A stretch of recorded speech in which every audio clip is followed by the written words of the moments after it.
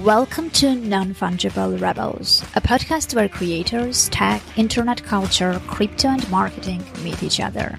It's me, Annie Alexander, and in each episode, me and the rebels will have a real unscripted talk, share genuine opinions, and show raw emotions. Should we start?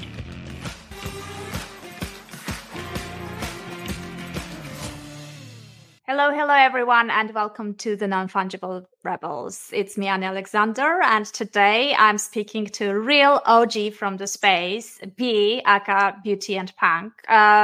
Welcome to the studio. I'm really happy we connected in Zebu Live. We went in person, which is always a good thing. I really love meeting people in person because online is really good, but it's the second best thing to real life interactions. Completely agree. Yeah, welcome to the studio. And I guess for those who don't know you and don't know what you're doing in the space, you've been around for quite a long time, from the almost very beginning. So tell us the story about how you got here and what are you doing in the space at the moment. Yeah, no, first of all, thank you for having me. It was really great to meet you in person. And I have just been starting to go to events, so I am really happy to be able to go to events and meet people and have this different connection. So thank you everyone who's watching, and maybe we'll see each other in the next event as well. Yeah, so I started in 2017 when I claimed CryptoPunks. I started with ETH a little bit before in 2016. And that's how I got to the CryptoPunks thing, trying to learn about it, try to learn about blockchain and Ethereum, just being a geek and a nerd, as one is in the space. And that's how I got it. I used to collect previously, offline art, just traditional art. Whenever I used to go to museums, I would buy postcards when I was a student. And then I started having grown-up money. I started buying local artists and, things I could afford. And then NFTs happened and I just kept collecting. It just seemed natural, just the thing to do because I like collecting art. And being that early, it was a different place than it is now. Also, there were a lot less women. There were a lot less of us. I remember those times, yes. Right, exactly. Yeah. We had a conversation about this in London, actually. So yeah, it was difficult. It was, not difficult, but it was different.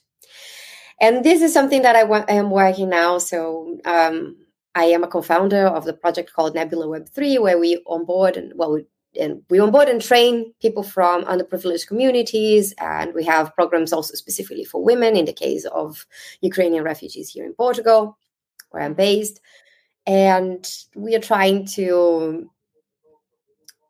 give opportunity to people that otherwise wouldn't have where to look. There's not a bust blockchain that we can get. Oh, it's a really open space. Yes, but how do you even get in? Yeah. How do you even find the door? It's overwhelming. In the very beginning, it's very overwhelming for people who are just coming in, right? Yeah. And to find people you trust. Because that's another thing. When Web3 is known for scams and people trying to get, take advantage of you. How do you even find people that you can connect and you can trust? Where do you even start learning? Yeah. And none of us got to where we are without some help and support and encouragement, at least. So this was, our way, my co-founder and I, our way of doing that for other people, trying to give back. So it's been running. We've had over 200 people already in programs since May, past 6 months, over 200 people already. So it's working well. We're really happy.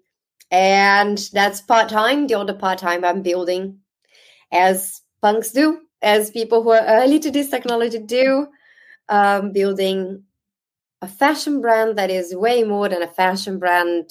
I love technology, and I know that fashion is not going to be what it was years ago.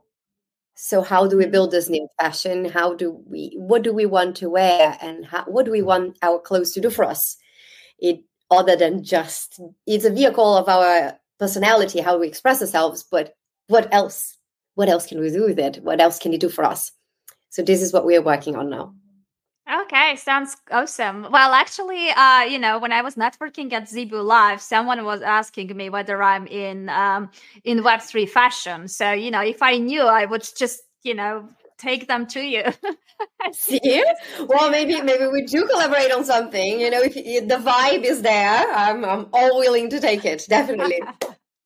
Yeah. Okay, awesome. So let's go back to the times I remember when you said CryptoPunks, I just remembered that story where, one of my ex-bosses called me one day, super fascinated. He was like, you know what? I sold my 2 CryptoPunks and guess how much they paid me? $1,600 per each. And he was so excited. Yeah. I never mentioned that to him later on, obviously. But this kind of illustrates how back then, we were looking at things, right? No one was thinking that what happened would happen. And obviously not at the time when people were minting those CryptoPunks for free back in the days. So what kind of, when you discovered that, what made you sort of, get attracted to that? How many did you mint? Let's go to that story, because I think those origin stories are always very exciting because everyone comes to those from different perspectives, right? Yeah, there's always something that attracts you to whatever you get into, and there are different facets of us, and we get attracted to different things. For me, it was a mix of the technology, and I think everyone got in because of the technology as well. It was a different way of using the blockchain. And I liked that we were exploring different things. I liked that, there was this smart contract that we could interact with, and then we would claim because they were all minted. So Matt and John had already minted them all. There was this huge matrix of CryptoPunks that you could choose from. So you knew which ones you were getting. It was not minting, like we mint either the Bored Apes or, art blocks. You don't know what you're getting. You could really choose. So I would go through all of it. It was a mix of being a child, looking for stuff that you want to collect and that is fun, liking art because it was artistic in its own way, all these different things and traits and shapes and colors, right? So this mix of collectible, artistic, technology, it just seemed super interesting. I got a few. I didn't get hundreds or thousands because I thought if this is ever something, what I have is enough. If it's not, then other people can have it too. Either way, other people can have it too. I didn't have to have everything. So I got 39, which I know it's a lot, but back then it was just a bit. Out of 10,000 to choose 39, I think it's quite okay. And stop. Not too much. Because of, that's not too much. Yeah, and I got 4 apes back then. I had to look at the matrix and try to find it, but I did. I've had 4 of them, and I claimed them. And 2 days after claiming, I put one for sale for 37 ETH. So your boss was saying, it sold for 1,600, his punk. Yeah. And back then it was what, 200 or even less? Okay. Well, it was 2 years later that it sold. So it took a while. I don't remember by then how much ETH was, but still early days. This was 2019. And it sold for 37 ETH. And I remember seeing it. I'm like, it sold. What? Someone paid 37 ETH for something that was for free? There is real assigned monetary value to it, because there is the value that, emotional value and, the value that we give to things that are immaterial value. But there is material value to this. What? I was surprised and happy. And also happy that I did state that in putting it for sale early on. I stated that I believed that it could get to that. Mm-hmm. And 2 years later, it materialized. So it materialized in 37 ETH for an ape sale. Yeah, it was fun. Yeah, I think it's interesting you say that, because these days, as you said, back then, the space was completely different. These days, most of the things start with speculation. Like the starting point is actually, I'm buying it because I believe that I'm going to sell it with much higher price, right? For much higher price. So that's kind of, the starting point for many people and the reason they are getting into it. So it's very sort of, money centric, revolving about hopefully becoming richer thanks to this, etc. While, I'm sure back then you didn't even think that, these 38, CryptoPunks would actually, be worth a substantial amount of money, right? I never thought it would change my life the way it did.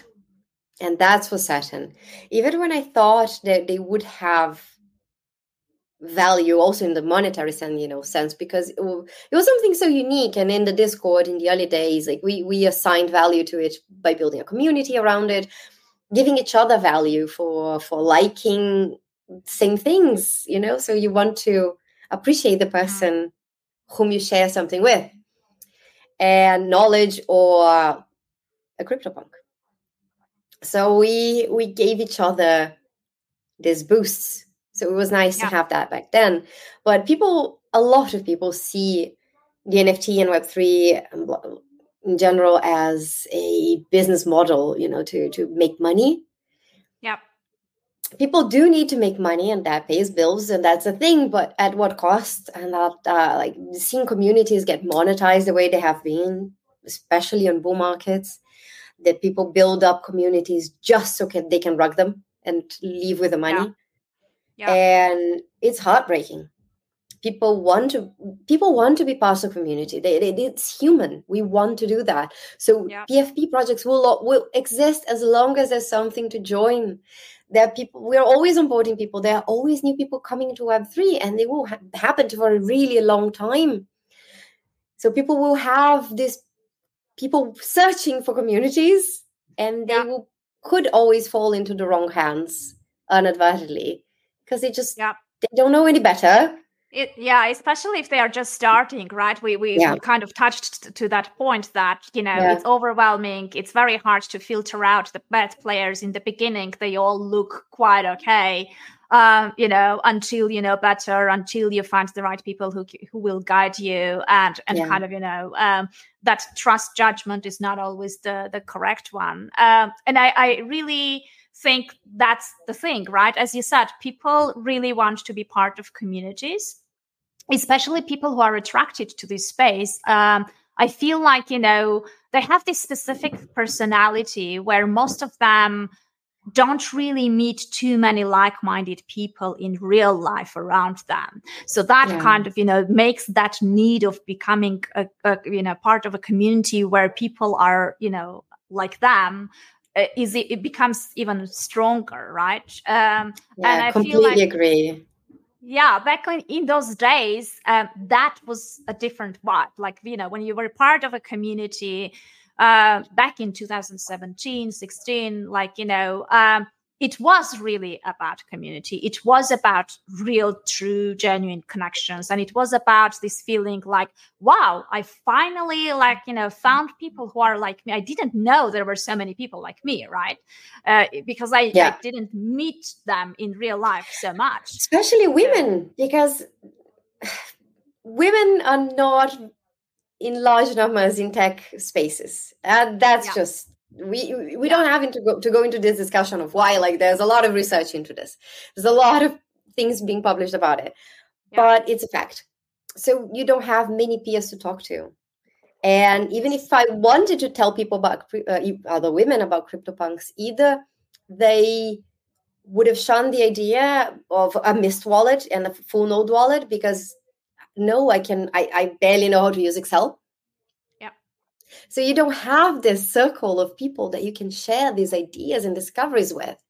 So it's even harder when your whole environment is completely different than what you're trying to get into. So there's even that extra leap to take.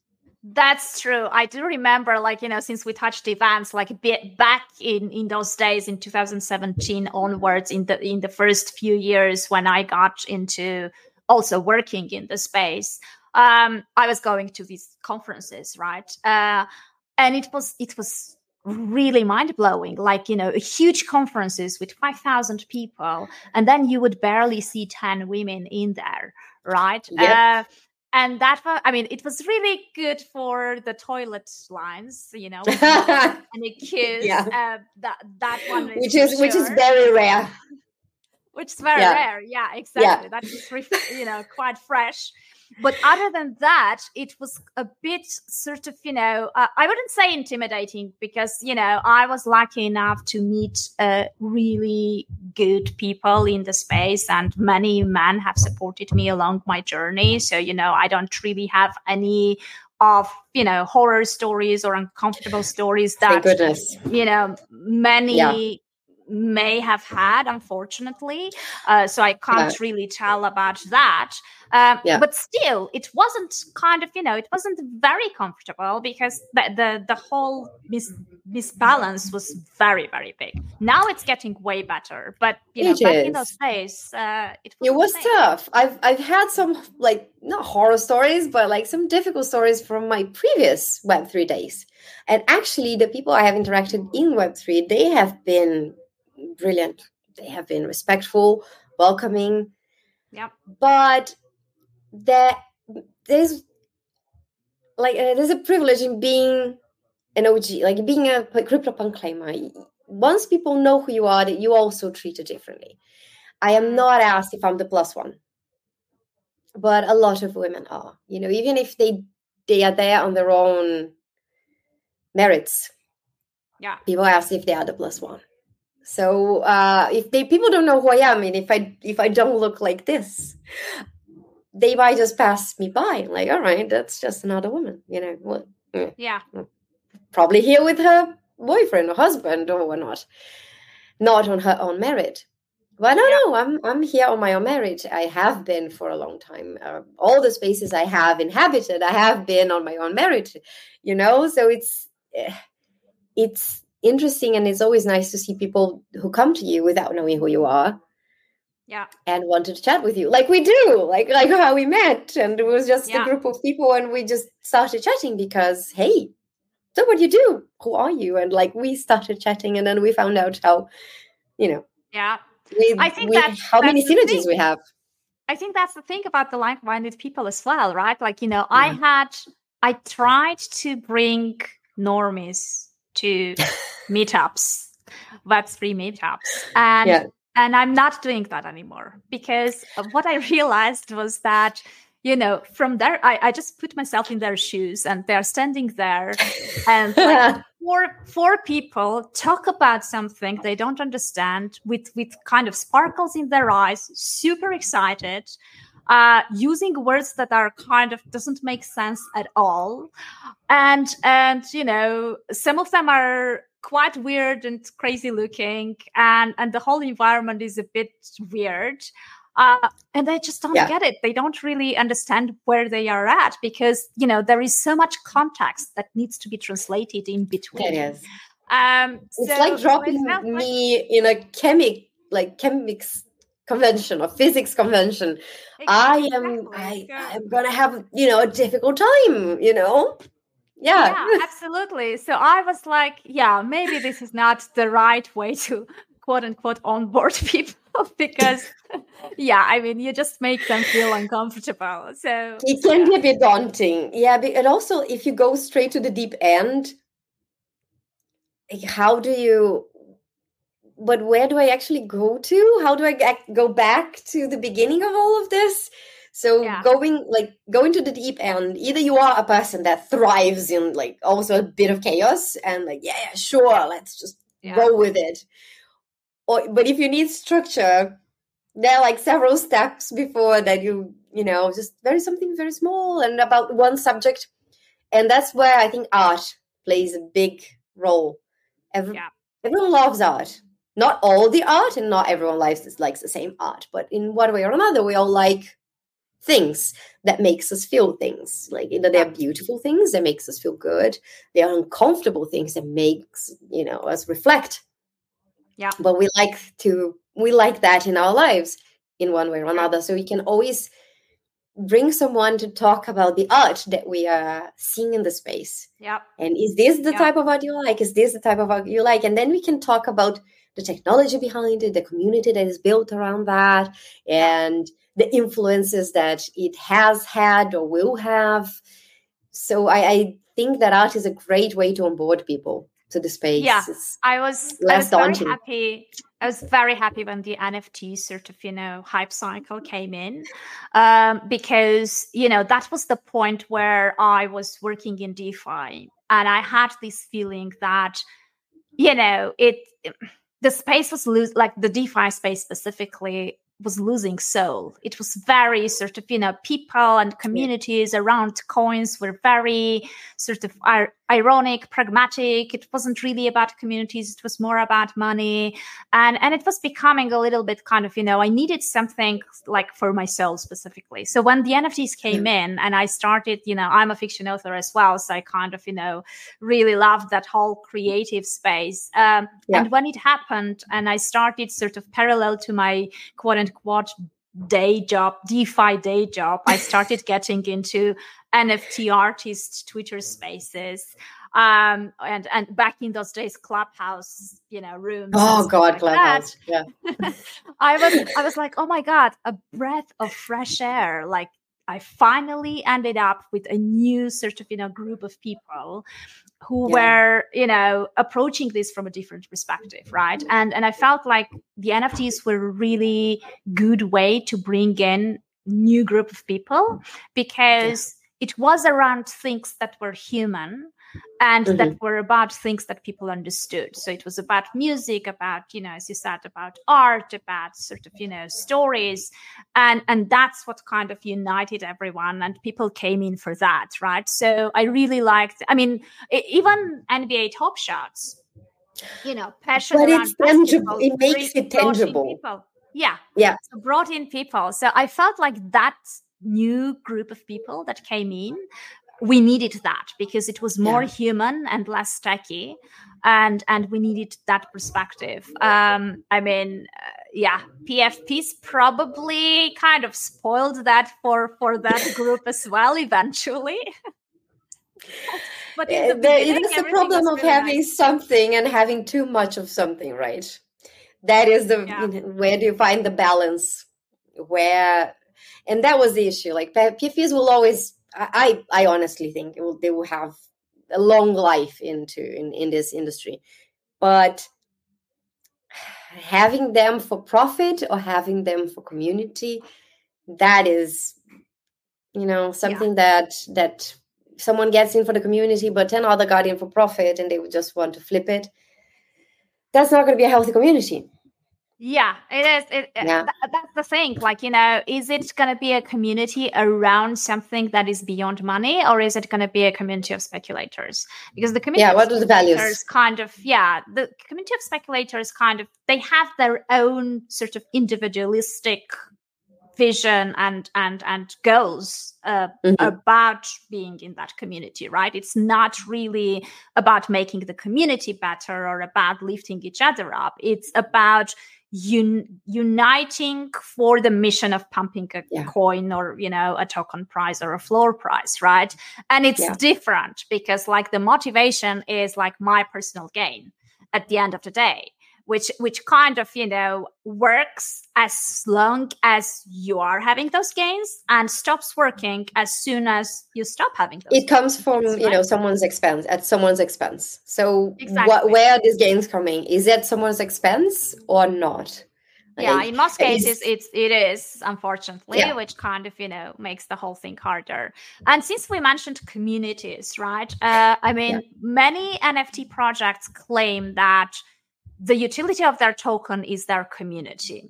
I truly believe in communities. I'm like big advocate of communities. I really believe that communities make or break projects. But I'm very skeptical about most of those projects having utility being the community, because in most cases their community's utility is not valuable. Sometimes they don't have a community to say that about. They have a bunch of people together is not a community. Like a collection of trees is not a forest. basically. You have to have a community before you can say that you have a community, and to even assign value to that. And what is the value of this community? And this is something that yesterday came out. I'm not sure when this is airing, so time lapse. Next week. Yeah, no, I just, for people, like I say, yesterday. Yeah. So I had the interview that Natalie Stone from Yoga did with Resta I, Sonia Head, and myself. And we were talking about community values and punks values. And this is not something we attributed ourselves back then. This is something that we discovered about ourselves later. What values we have, because we know the values we have because of the actions we took. And that's where you know those are really your values. Not because you say that those are your values, but because you act accordingly. Yeah. You cannot say our values are, and we are creating a community, this has been around for a month. You may want the value to be that, and you may want people to join if they share those values. But that's not a given. And that's not, you cannot say that is the case for the whole community. But once the community has been around and you have this group of people that are the core, you always have people coming and going, and people that are more participative than others. But once you have that core and the actions that a community takes are consistent, that's when you say, like, okay, we have values and we have value as a community because of that. But it takes time. It does, yeah. And I know that the punks community is very strong, and it's kind of it's been going for quite a while. Do you? And because I haven't been part of it, I don't really know. But I was always kind of wondering, how did Yuga Labs acquisition actually impact the community? Did you how the community felt, and did it impact in any certain way, or it didn't make any difference for you guys? It was really, we had varied reactions to it. There were people that felt really affected by it. And there were people like me that I didn't feel that affected by it. Also, because I don't have any control over something, I will only let it affect me to a certain extent, I guess. So because I don't have control over it, how much am I going to suffer? I'm going to see what I want to do about that. That what happened. Some people did get very upset. And I think a lot of it was because it was not communicated with the community. So we feel like we're all part of something together, and then something is done to us. But I thought we were together. Like, how did we not know? Okay. But also, if they did know before, would that have gone through? What would have been the reaction?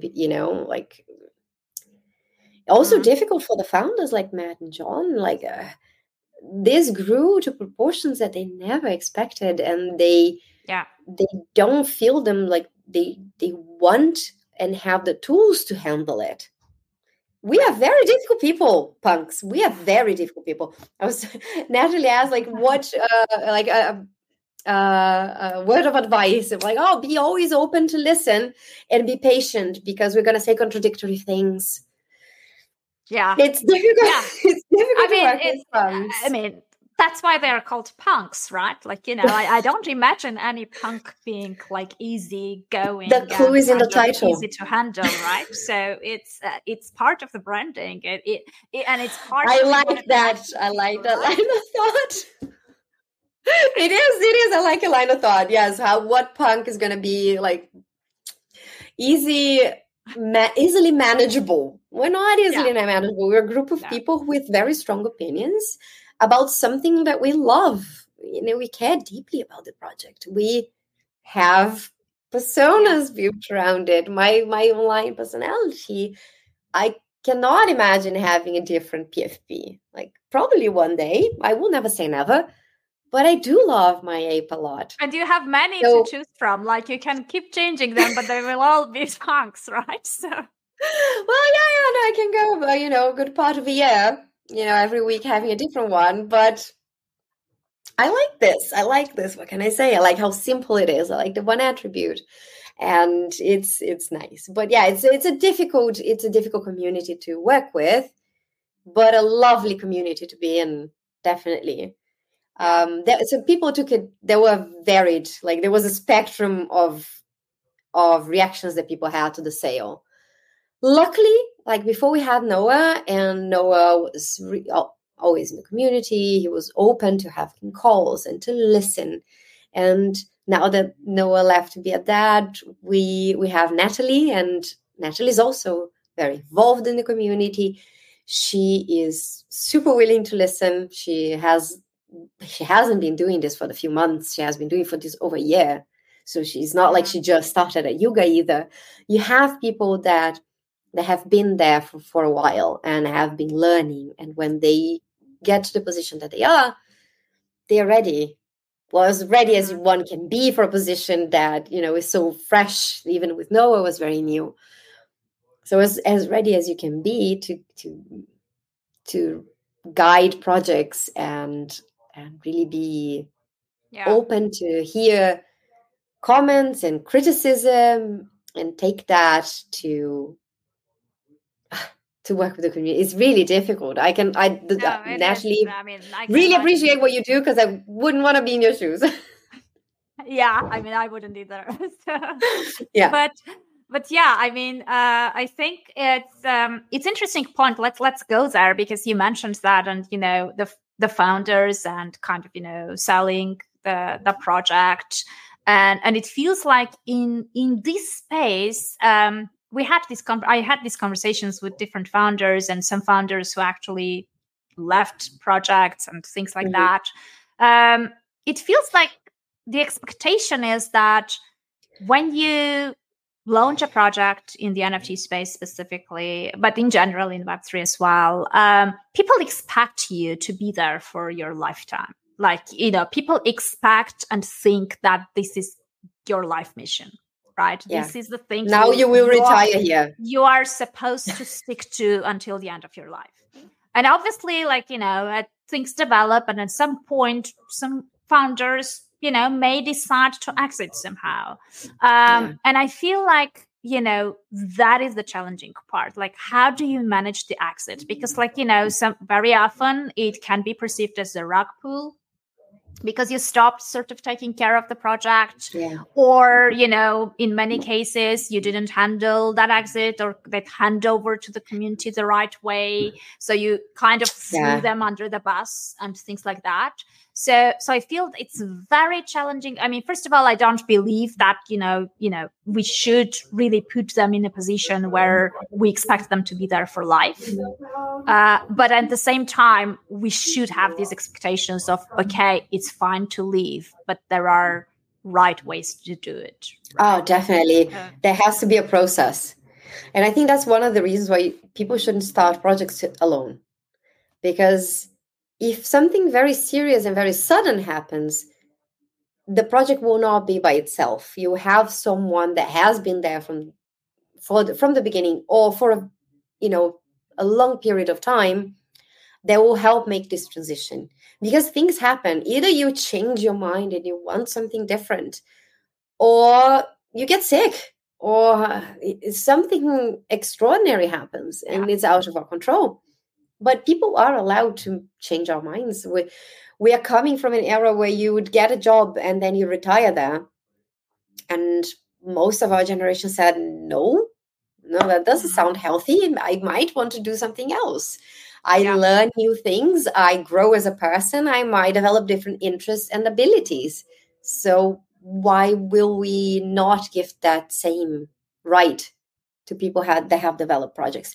They do have responsibility, because once you create something, you have a responsibility to people that you onboarded to your creation. Yeah. But that responsibility is not an obligation. I think that's a big distinction. It's not even marriages last forever. A lot of them don't. So why would a professional partnership have to? I agree with you when you say, how do you do it? What is the best way to move forward from something, but not leave anyone behind? And I'm hoping to see better transitions in the space. It has been abrupt.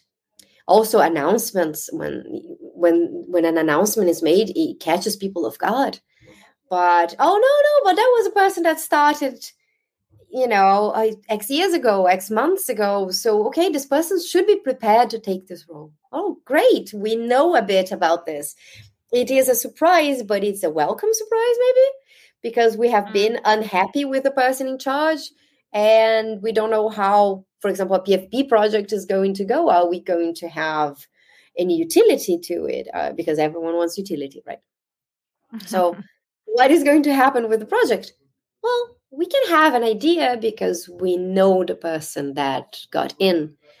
Yeah. Either from Web3, if the person is new to the project, from the project itself, like the person already knows people in the community that the person can reach out to. Because who best to give you advice than someone who's in?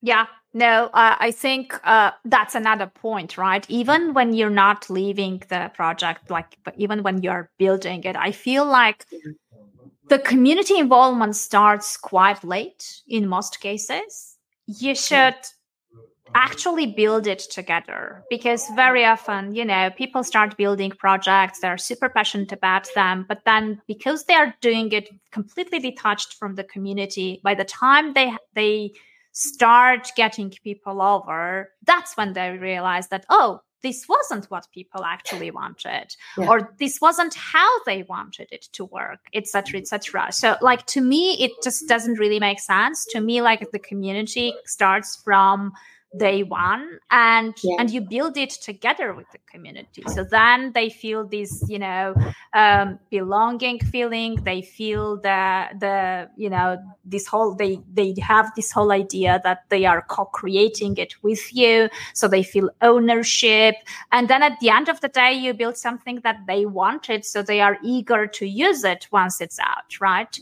So, but then, they lose so much time and money and effort doing it completely in isolation that really doesn't make sense to me at all.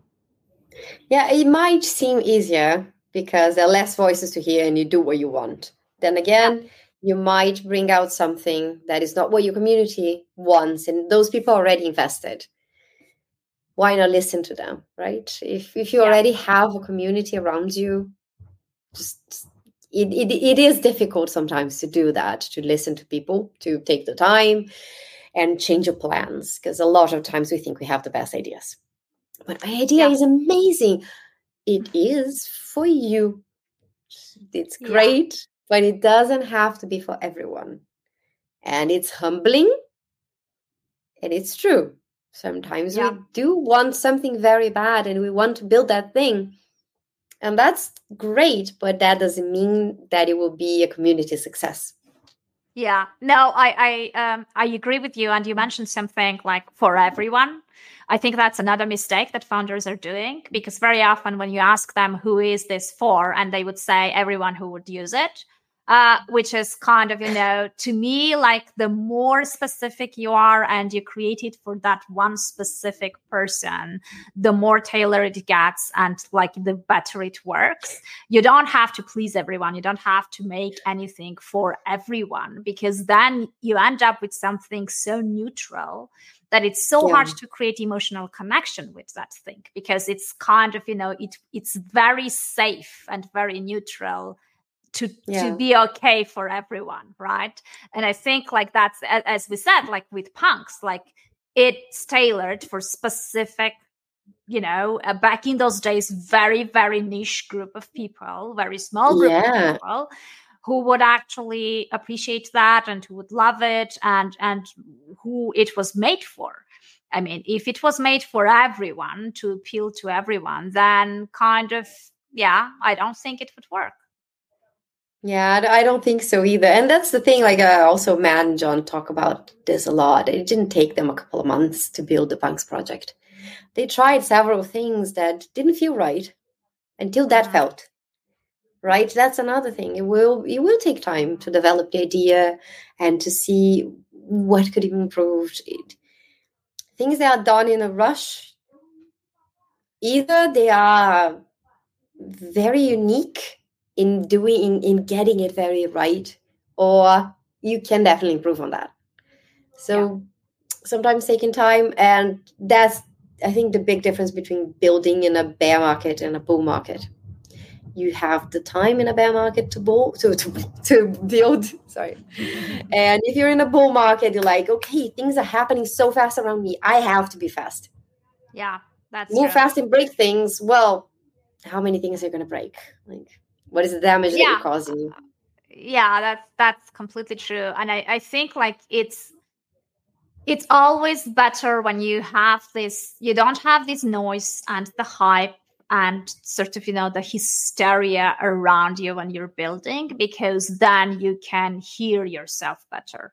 Because as you said, like during the bull markets, it's so easy to get distracted and to segue from what you initially were feeling and thinking about, right? Because it's all this, big mass movements and hysterical sort of euphoria of VAGMI that, that could be like many people can eventually sort of, forget the whole why and the whole purpose of why they even started or got into the space, and end up doing, whatever everyone else is doing, because it's tempting, because probably it's easier, because, during those cycles, pretty much when one thing works, everyone who copies that for a certain period works too, right? So it's easy and it's a big temptation. Like not many can say no to that, right? So that is why we ended up with 10,000 PFP 0.08 mint price, all animal series or all women character series and all that stuff, because everyone was copying things that worked until they stopped working, and then coming up with something else and then copying that. So it can be very, very distracting, and it can actually make you a copycat, and it's very tempting. It is, and we have seen a lot of people live the space between, from the last bull market to where we are now, and a lot of people left because the quick reward wasn't there. And a lot of people left because they had to feed their families and themselves, and they had to get normie jobs, and they had to get fiat money. And that's understandable as well. But I wonder who of those grifters will be back? Who are those people that were not here to build something different? We're trying to build something to make things in a different way. And we're using technology, and we're listening to the people around us for that.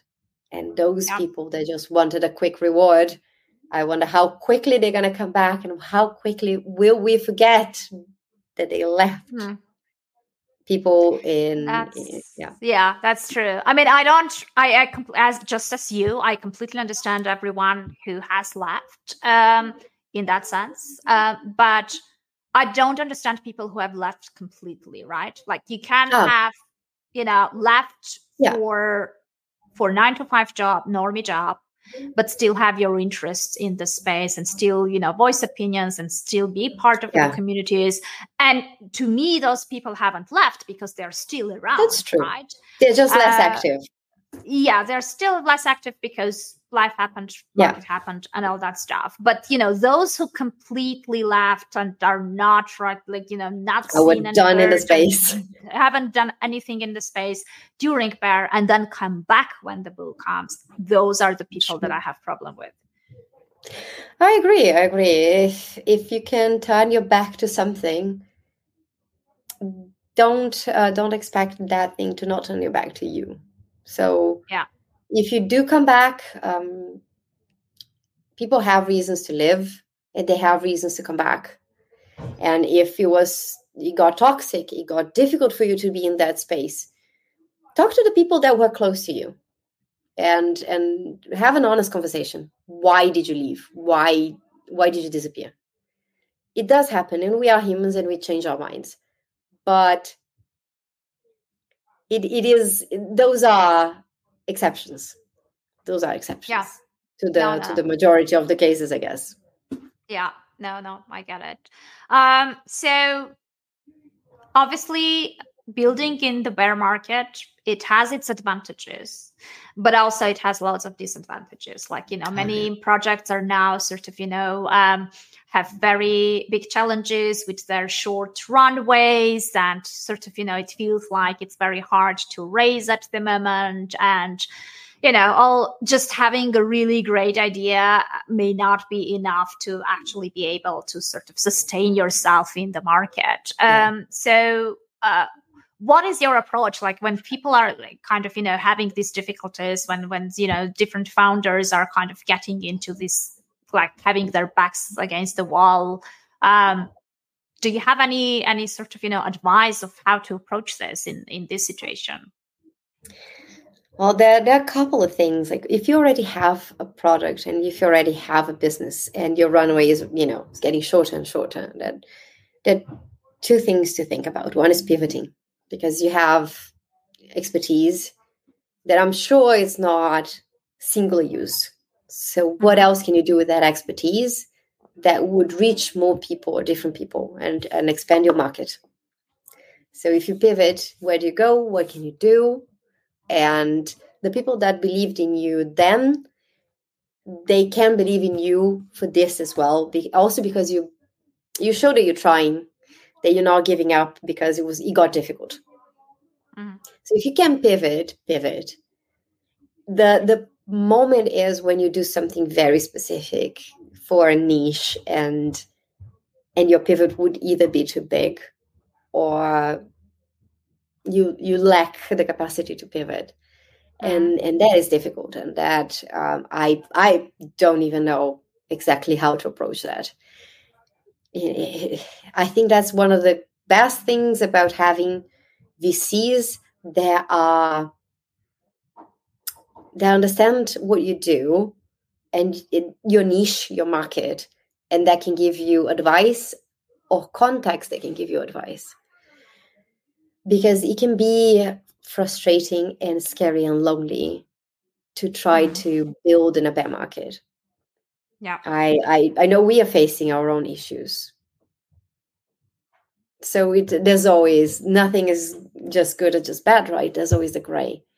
And we're trying to take it slow, to try to do it right. We haven't even tried raising funds or anything. So when that time comes, why of the few funds that exists, like funds not in the VC funds, as in like amount of money funds, of the amount of money, why us? Why our vision? Why our team? What is it that makes us special? But I'm sure there's so many people with great projects. They are very special.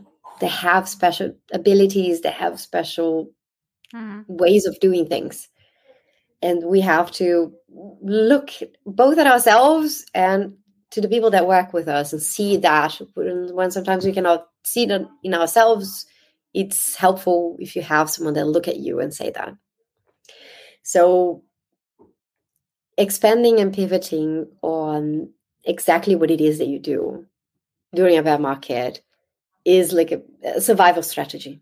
It might not be what you want to do, but it might be what you have to do.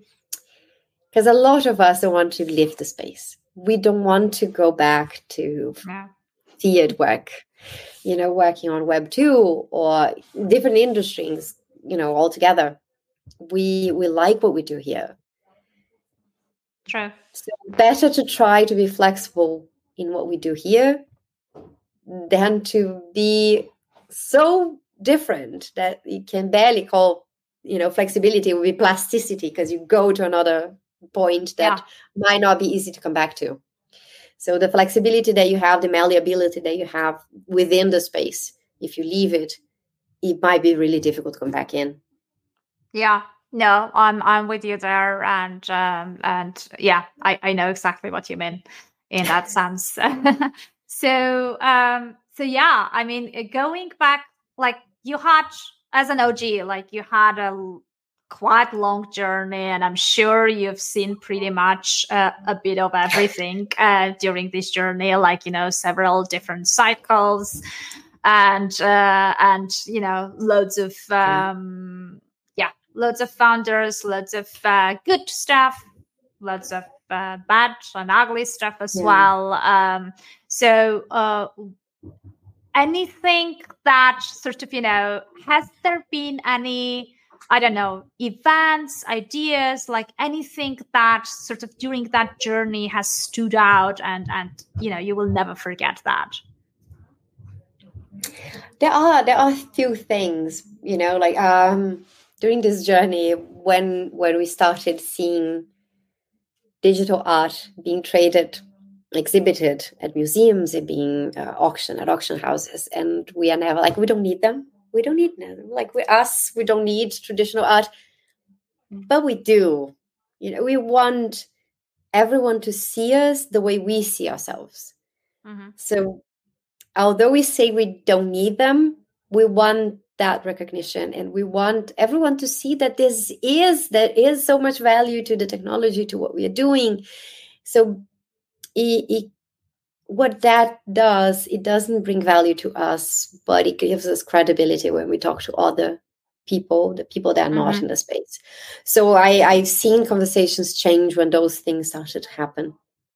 And people that have the connections and put art in museums, and people that put their art for sale at auctions, and auction houses that were open to do that too. I find it that it has the ability to change the conversations that we have with people that are not from the space. So we don't need their approval, but their recognition is helpful in changing the conversation and like the way that we talk about the subject and what we do with other people. And the technologies that have been added continuously. Like I remember when we started seeing like this AI art, right? And like when we started seeing text to image, and how it was, and how we started exploring with it and playing with it and making art with it, how rudimentary it was and how sophisticated it is now. And like video productions, like you just write a script and suddenly there's a person in a video saying what you wrote. However, this is not a real human reading what you wrote. And I find it amazing, the leaps that we are having here. Is every month there is something genuinely new, and that can change the way we interact with each other and with technology. And that is, I find, incredibly impressive, the speed at which things are being added.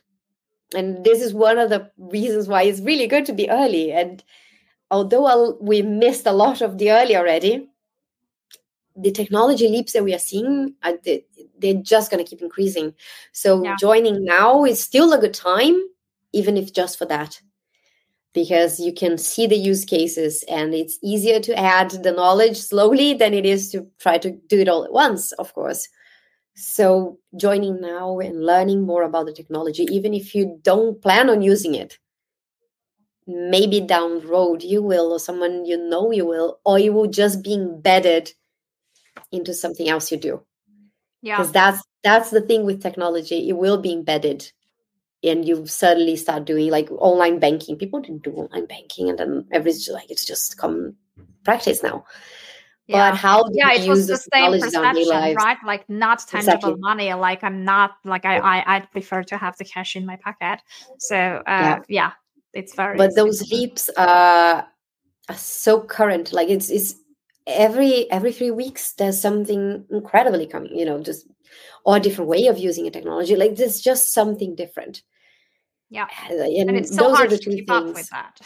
Oh God, it is. When you are already in the space, It is so hard. Like podcasts that talk about these things and newsletters that talk about these things. You don't need many. Also because it's you get overwhelmed with the amount of information. But get a couple, and you're not going to hear about everything.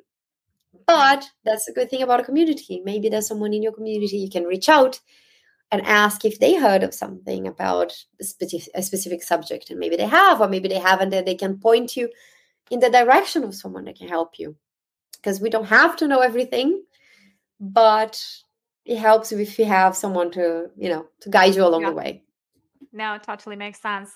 You mentioned community, and we will be like slowly wrapping this up. I think and we touched the point that it's overwhelming when people come in, kind of, to filter out stuff and to understand where to start. And obviously, what you're doing with the women, onboarding women into the space is amazing. In terms of communities, apart from the punks, which are the best genuine communities that people could actually join in order to get that OG experience, that magical thing? Are there any communities where that thing is still alive, basically? I would very much like to say, right. I would very much like to say that. I think a couple of places that are safer is where people are learning. So if you go to a place where people are trying to learn about a subject, that you definitely don't have the monetary incentive of flipping. Mm-hmm. So those should by default be safer communities, and you will find people that like what you like because you both are there for the technology. So those, I would assume, could be safer places to start. But artistic communities, so producing, either you're acquiring new knowledge to produce something, or you're producing art, be painting, digital, writing, music, finding people that like what you like. However, communities of projects like punks, I find it difficult because I'm not an active member of other communities. I do have, Nouns has a lot of good in it, and Nouns, I'm Brazilian, so Nouns Brazil is a very genuine community of people that really, they do help each other, and because they share so much, and pain brings us together, right? And we Brazilians, we have gone through a lot, so if we know of something that can lift us up, we're gonna try to lift more people up. We share a lot as part of our culture, and those are the things they want to look for. Other people that like sharing, right? That share the spotlight, that share opportunities, that want to share the credit. So if credit is due, of course. Yeah. But if you find those people, those are people that, I would say engage with them, be genuine and honest there, because this can bring you forward. Yeah, makes sense. I felt like, this space is exciting. It's a roller coaster journey. It's for people who are very comfortable with fast changes, with uncertainty, and with having everything always very fresh, because there's always something new coming in. So adaptability to sort of, learn things fast, but also embrace new things, being very curious and stuff like that. But also this environment kind of requires that emotional support system. Being in this kind of environment, even if you really enjoy all the elements of it, and going through it alone is going to be way, way harder.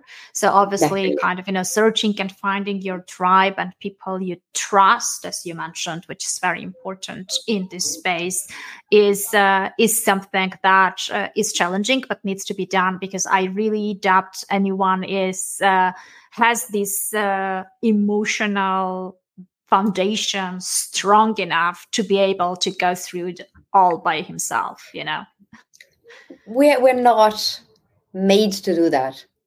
Humans are social beings. We are built for, life in society and community. And we shouldn't try to push ourselves too hard to be loners, especially if we don't want to. Some people do, and that's fine, great. If you thrive like that, good for you. But don't push yourself to be alone and trying to do everything by yourself because you feel like you should. Reach out. there will be people out there that will resonate with you. And those are the people I have to try to find. Yeah. And I think like very often people may think that, they may seem weird or it's very awkward to just reach out to someone you've never met in real life, or, you have never spoken online. But, from my personal experience, it's kind of, people here are quite open to that. And, I personally always, like, my DMs are always open. I always reply to absolutely everyone who writes. So just try, like, what's the worst thing that can happen? Like, the worst thing is you won't get a reply, right? So there's nothing super scary about that. So I encourage people just to go ahead and reach out. Yeah, my DMs are open, but I am really bad at keeping track of all the DMs I get. But yeah, sometimes they get completely out of control, don't they? Yeah, they do. But I have like a list of DMs, and I'm really appreciative of when someone like gives a ping or a bump that goes up, because it can get buried under a lot of other DMs. I try. It takes sometimes a while for me to get back, but I try my best. Yeah, makes sense. Yeah. Well, thank you so much for your time. I think we had a very sort of natural flowing discussion, and we covered quite a lot of points actually, and I really I'm really trying to talk about stuff that is not like common topics that people really talk about usually. So I think with you, like we managed to do that. So thank you for that. So. Yeah, thank you. Like, it was easy to talk to you then. It's easy to talk to you now. It's nice to talk to smart people, right? So thank you. That's it. Yeah, I always try to find those in the space, and once I find them, I stick around, because it's not it's rare. Well, I find it easy. I'm really appreciative. Like, thank you so much. It's great to have these conversations, and even getting a little bit out of the comfort zone. It's always good. Yeah. Thank you. Thanks a lot. That's all that I've got for you today. If you want more of my content, please check out my newsletter at annealexander.com/subscribe. And I'll see you in the next episode.